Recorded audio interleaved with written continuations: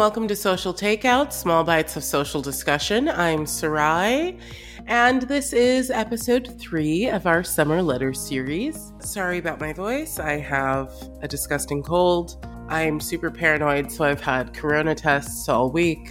It's not corona. It's just a cold. Yay. So we have, of course, I have a letter for Jeremy, and then we have a letter from a previous guest and fan, Holden. Dear Jeremy, Amsterdam sounds like a super fun time. I've never been, but I was supposed to go for a concert tour, but it was canceled, like everything else for the last year. I can't wait to visit sometime. I, on the other hand, am on the couch in the construction zone that is my apartment with a summer cold. Everything is terrible. It's mostly fine, just I don't like being sick. But I'm looking forward to a few concerts in the next couple of weeks, and then my birthday. I really can't wait. So tell me, but tell everyone, how is dating going? I want to hear all of the details. You've told me a little bit via text, but I want you to really put all of your business out there. I think there was a text about a possible sugar daddy. Maybe. Okay. I hope you are having a great time and get back to Berlin safely. And this is from Holden. It's a bit long, so settle in, get a drink, have some popcorn, listen. It's a good letter. Dear friends, currently I'm sitting in a castle in Baden-Württemberg, writing to you. Sorry, side note, my German is terrible. I have a multivitamin juice next to me, and there's a dead bug on the windowsill. I want to move it, but I'm a little grossed out by bugs. In the other room, there's a music theater rehearsal happening, and they sound really good. The choreographer is a total babe. The show I'm doing right now was postponed due to the pandemic, and I feel extremely lucky to be able to do it again. I had a lot of social anxiety the first weeks and thought everyone hated me and thought I was weird. But at some point I figured out that we all had our shit going on. I'm doing Dr. Blint in Die Fledermaus, which is normally a very small role, but the director has me doing an alter ego Blint, where I party like a big old Berlin gay in the second act. I'm living for it. I would like to see this. It sounds fantastic. About my pandemic, though. I've made decisions for my happiness before, but somehow have never understood that making those decisions is a continuous effort.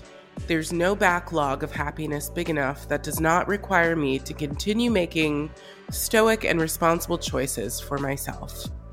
I'm not only talking about the small gestures of love for myself, like buying the nice coffee from the third wave queer coffee shop, or buying the not on sale fruit, but those are also included. I'm talking about the general mentality that I am worth feeding, clothing, keeping dry from the weather, sharing time with, having sex with, paying fairly, and putting a roof over. That's really deep, and a lot of people don't ever get there. They don't ever get to that understanding that they're worth basic things. Happiness is relative and a completely other complex. But I also deserve to have the best chance at happiness, which means prioritizing myself in ways that are terrifying to me. During the pandemic, I had to make a lot of small and large choices. One of them was doing a coding course on loaned money. One of them was moving back to Berlin. One was buying furniture for my empty balcony, and a new washing machine with help from my mother.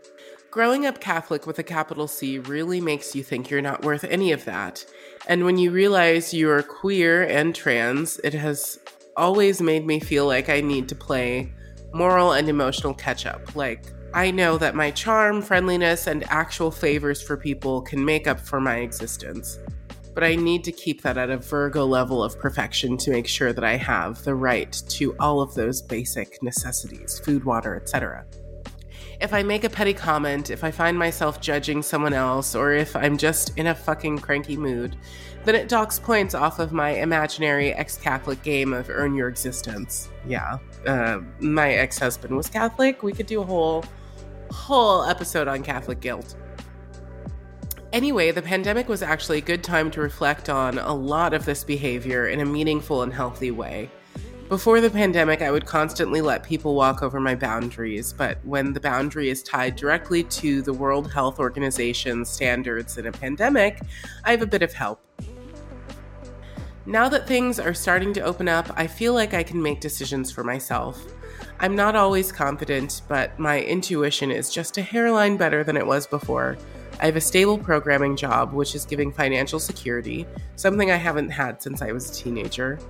This in and of itself gives me a huge amount of freedom, which also makes me angry at capitalism, but we're not going into that right now. That's a whole episode. We'll go into it at some point.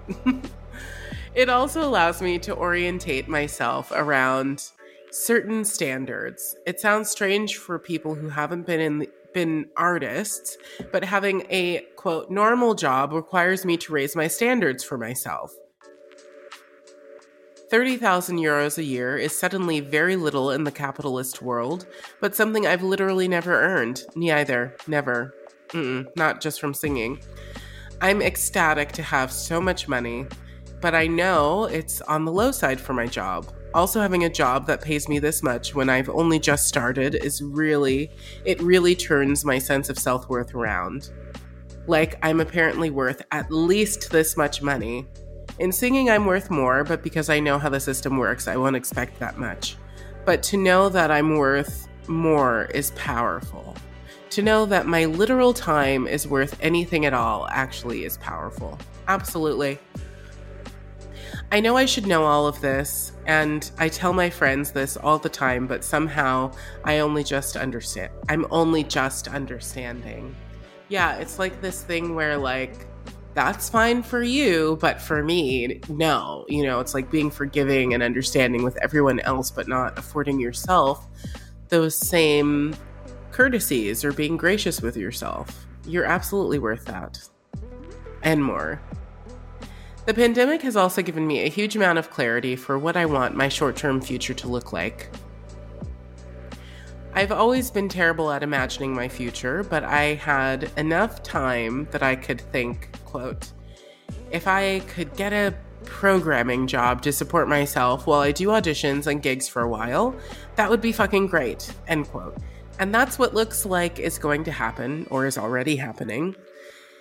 Even the basic fact that I love singing is something that surprised me. I shouldn't have been surprised, but after a few months of not singing at all, what I felt was a well-deserved rest from auditions and hustling, I realized that I do in fact like singing, not just hopping around on stage and screaming, which is normally what my roles are like, but the actual singing. For the first time in a while, I had the desire to sing things beautifully, with meaning rather than purely comedically and as a vessel for laughter. I really want to sing. That is fantastic. A lot of singers don't really ever understand that they hate singing, and that they're miserable and that they would be so much happier doing something else. So, like, having the understanding and knowing that you do in fact like to sing is really important. That's all for now. Love y'all. Hope you're healthy and happy as one can be in a system which prioritizes money over happiness. Love, Holden. Thank you, Holden. I love your letter. The thing I take away most is that the pandemic for you was a time of like rejuvenation and self-reflection and self-care, and rediscovering your love for singing, which I think is great. I'm happy that the world stood still just for you to figure that out. That's kind of what how I'm referring to the pandemic from now on. It's like, the world stood still so I could recover from my accident, and that's beautiful, you know, to just look at it with rose-colored glasses, like, never mind all of the people who died, hundreds of thousands of people, but trying to find something positive in it.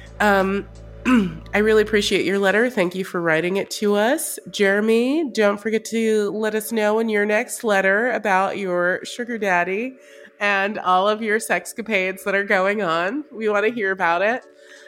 Some of us want to live vicariously through you. So, send the deets. Thank you all so much for listening. You can find us on social media on Instagram, TikTok, and Facebook. Hello Social Takeout. And you can find all of the links for our social media as well as info on all of our episodes and links to our guests and letter contributors on our website at hellosocialtakeout.com. Okay, everyone. Thanks for listening. Bye.